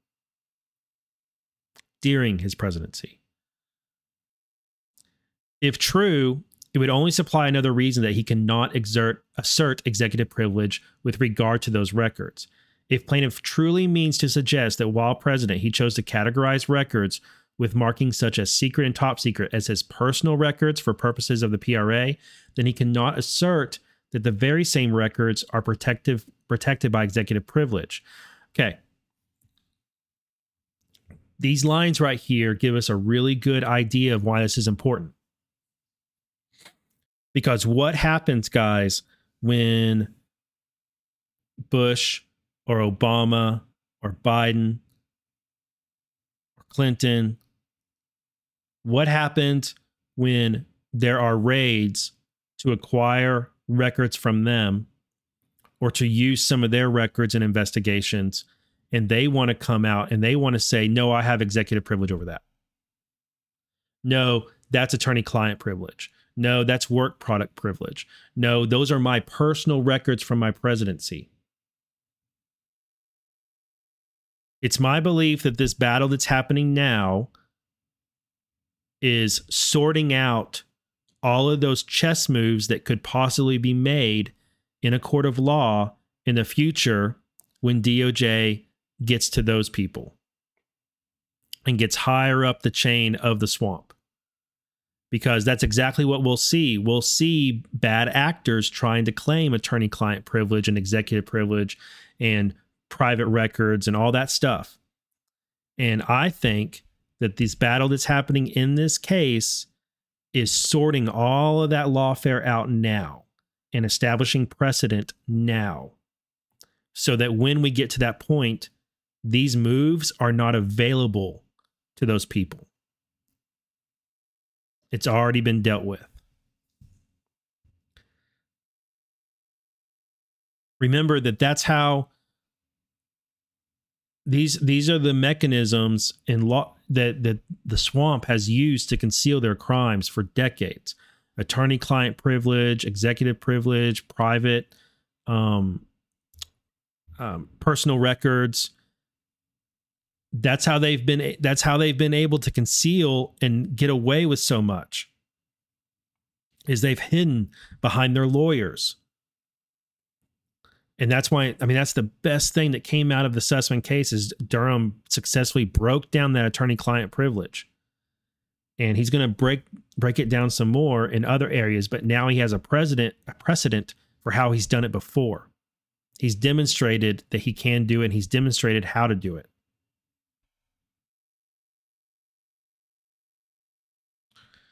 Okay.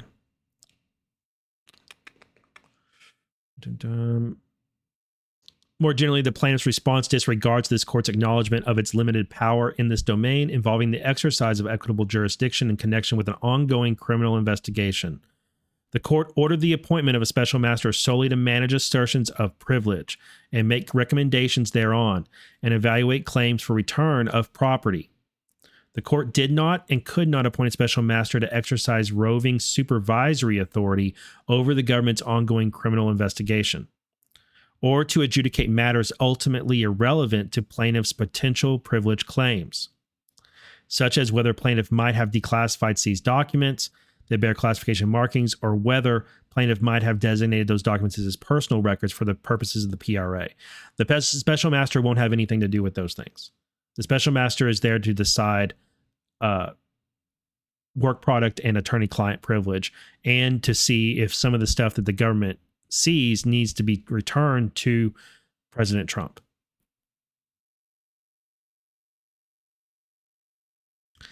I think they may win this. I think they may win this. Furthermore, even if the IC, which includes the FBI, were permitted to resume its classification review and national security assessment in some limited manner, plaintiff fails to address DOJ and FBI's inability under the court's injunction to use the seized records to investigate whether or to what extent the seized records were accessed by unauthorized individuals, plural, or whether other classified records remain missing. All right, boom, boom. I've been saying this whole time, Trump is not the target here. This is plural. To use the seized records to investigate whether or not and to what extent the seized records were accessed by unauthorized individuals or whether other classified records remain missing. Those are criminal investigative functions, and the government is irreparably harmed while it is enjoined from using the seized records bearing classification markings for those purposes. All right, now check this out. For that and other reasons, the delay of the government's criminal investigation constitutes its own irreparable harm. The government and the public unquestionably have an interest in the timely enforcement of criminal laws, particularly those involving the protection of highly sensitive information, and especially where, as here, there may have been efforts to obstruct its investigation. The government's ability to perform other investigative tasks that do not require its review or use of the records marked as classified does not refute this irreparable harm. These records are at the core of the government's investigation, and the government's inability to review and use them significantly constrains its investigation. The compelled disclosure of records marked as classified to a special master further harms the executive branch interest in limiting access to such materials absent any valid purpose served by their review. They really want these records, and they really want to use them in an investigation. And I can't help but think this is related to Durham. I really think that some of these records are related to Durham's work, and they need to go over them and make sure they're declassified so that they can be used in filings.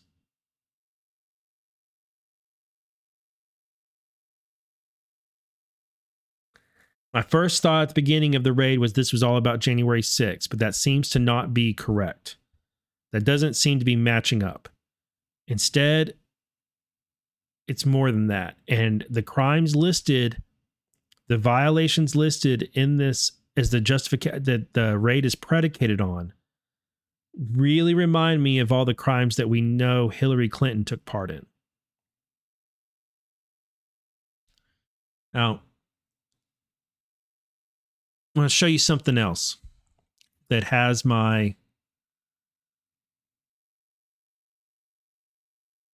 I don't think I can't display that like I want to. Okay. Yeah. I can't display this like I want to.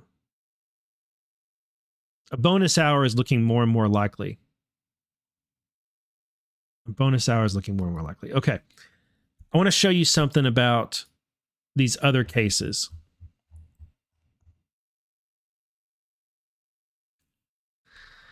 So this one right here is the Mar-a-Lago search warrant, the one we all are familiar with. This one is the telephone records request that was signed right after the other one.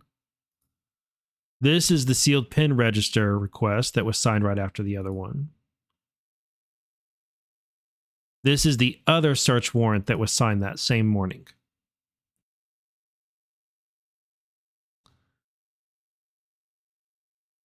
In this one, I showed y'all that we had the filing that proved that this one is also in regards to Mar-a-Lago.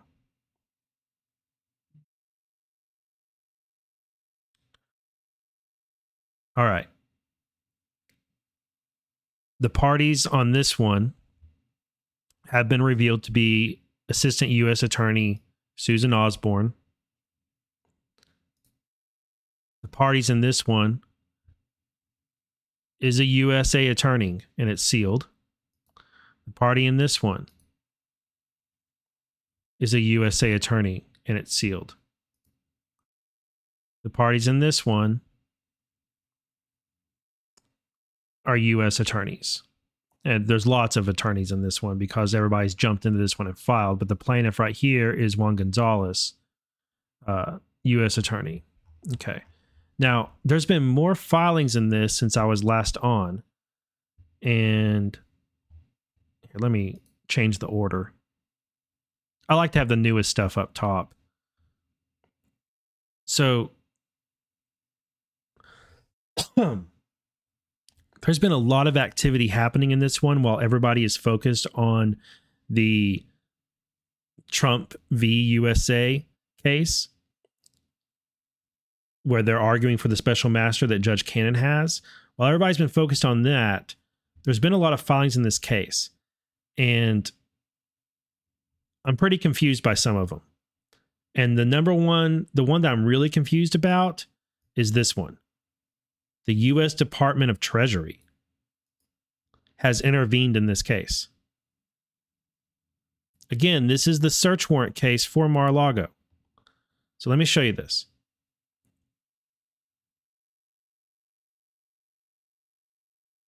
The U.S. Department of Treasury, through U.S. Department of Justice and the U.S. Marshals Service, have arrested, seized federal securities containing sensitive documents, which are subject to the defendant's sealed search warrant by the FBI arrest. See attached U.S. M-185 warrant arrest, National Security Act 50 U.S.C. 3162. Pursuant to Rule 24A12, the Department of Treasury must intervene to protect the interest. Okay, let's look up what these things are. There's an arrest warrant under National Security Act U.S. What is National Security Act 50? Let's look this up.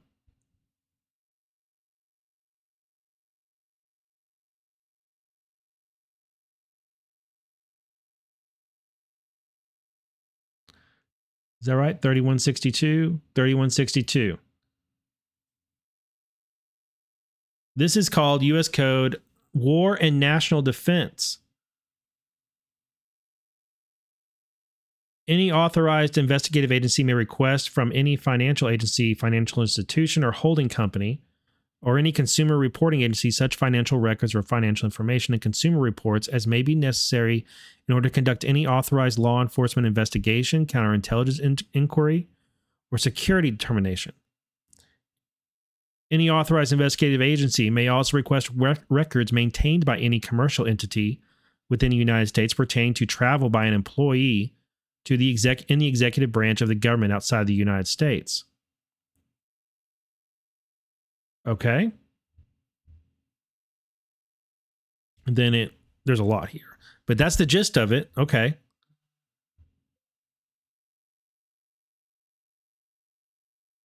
Now what's this other one? Rule 24A12.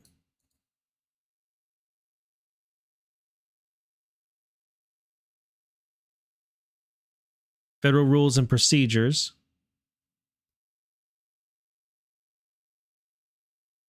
(24A12) Intervention of right.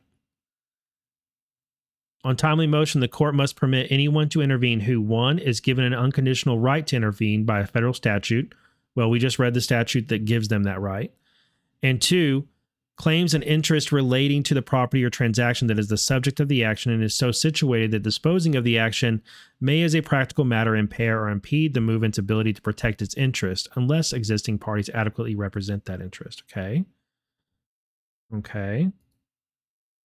So the Department of Treasury has intervened in the Mar-a-Lago search warrant case. What is the other filing that they gave us? This attachment. This one.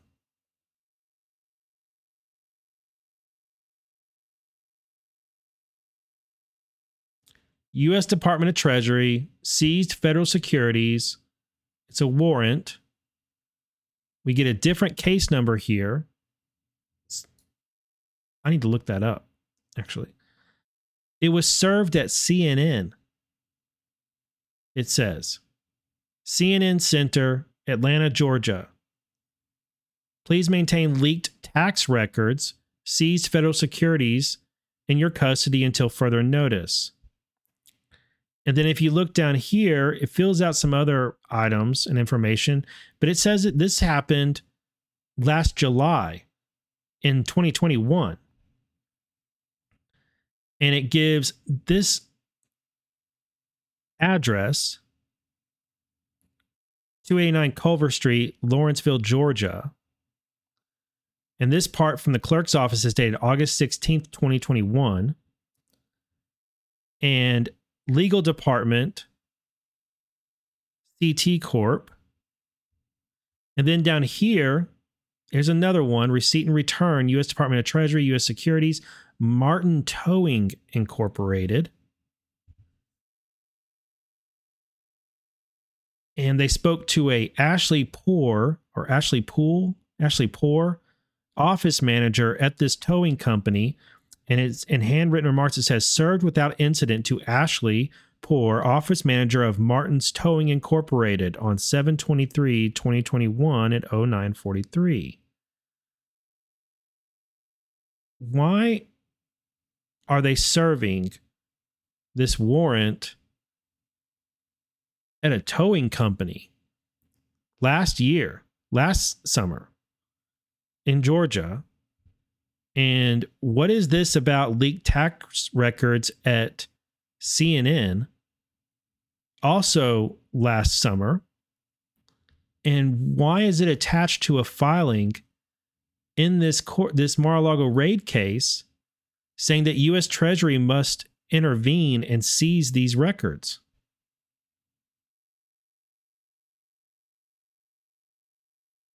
This is bizarre. And the only thing, I don't have an answer, guys. I'm putting this out there. In my chat, some of the guys in my chat went and looked up to make sure that Martin's Towing was correct, and it is. It's a towing service. It's a towing service.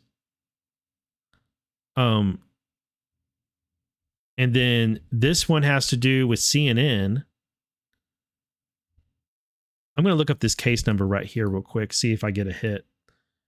And Zayas just typed in chat, the best guess that we've come up with is that these records were left inside a car that was towed as a clever way to get them handed over to somebody. And this was discovered and they found it. Or maybe the towing company found it. Maybe the towing company saw these records as they were going through the car. I don't know. It's really weird. Let me see. What is it? This is TAC CAP. So let me search this real quick. I know that my show, I have to leave soon. I have to end the show pretty soon. But let me see if I get a hit on this case. There it is. United States Department of Treasury seized federal securities. Date filed February 17th, 2021.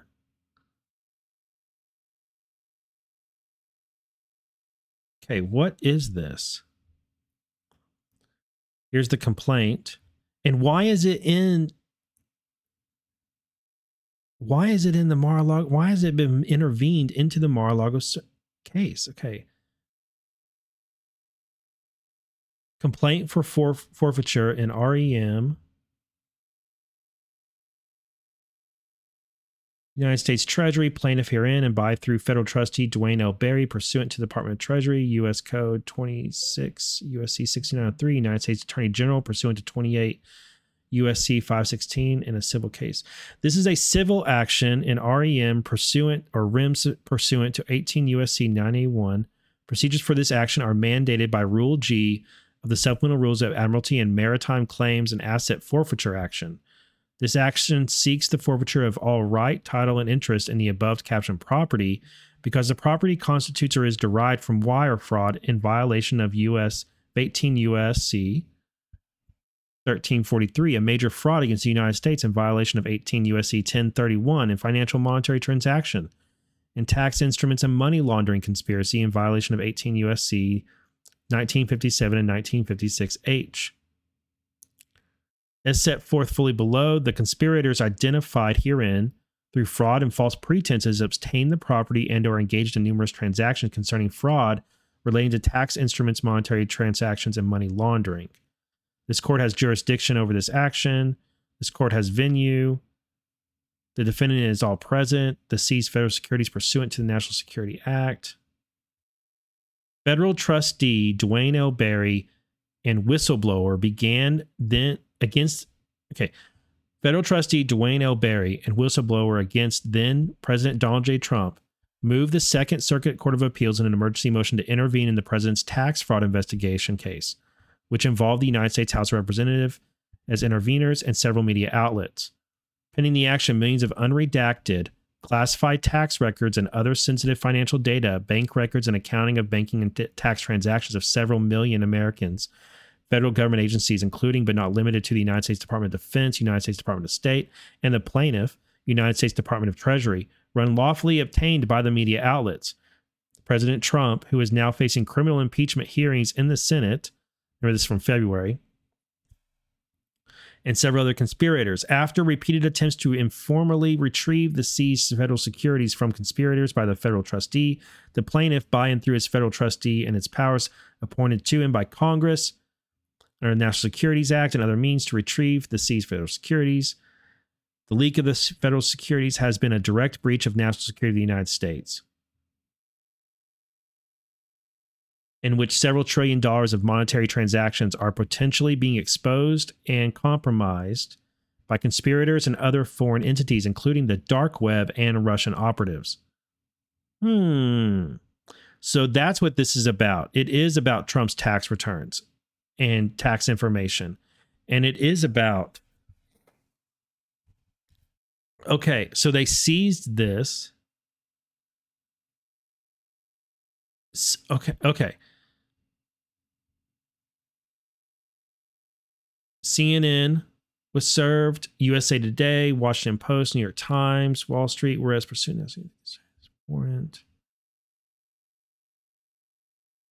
Okay. I think what's going on here is that there was information. There's information about this that was seized at Mar-a-Lago. There's information about this that was seized at Mar-a-Lago as part of that search warrant. And the U.S. Treasury jumped in to seize that evidence. I think that's what's going on. They were trying to they were trying to get this stuff into the public, and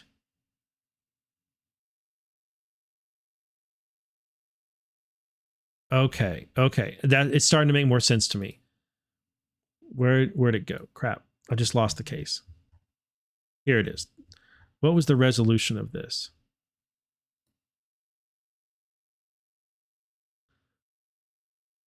Cease and desist order on Dwayne L. Berry.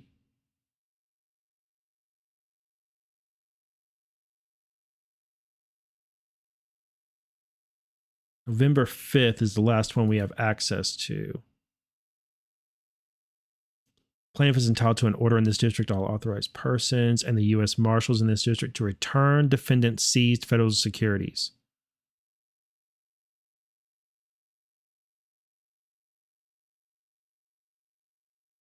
There's Martin Towing right there. Okay, this is that same document we just showed. There's the Martin Towing document. Here's the CNN document.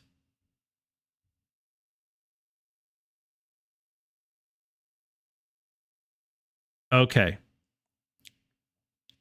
Yeah. That's what this is that there was stuff at Mar-a-Lago related to this was seized in the Mar-a-Lago raid, and Department of Treasury stepped in to grab it. Very interesting. Yeah, I do have to go, guys. I have to go pick up my kid. All right. This is what I got to do. I have more stuff left over to cover on this episode, so I'm going to have to record. What I will do is I will record a bonus hour I'll record a bonus hour and I will upload it to my Substack, justhuman.substack.com. It's free, justhuman.substack.com. You can sign up for free, but if you want to support the show, that is the best way, is to do a paid subscription at justhuman.substack.com. Thank you all for being here. This has been Just Human number 135. And I'll make some clips from today and share them on my Rumble Clips channel for any of you that want to share those out. We found some good stuff today. Lots of reasons to be positive. Of course, lots of reasons to be positive. We all know nothing can stop what is coming. We're not going to win every battle, but we're going to win this war. I got to run. Exit music happening now. Y'all have a blessed day.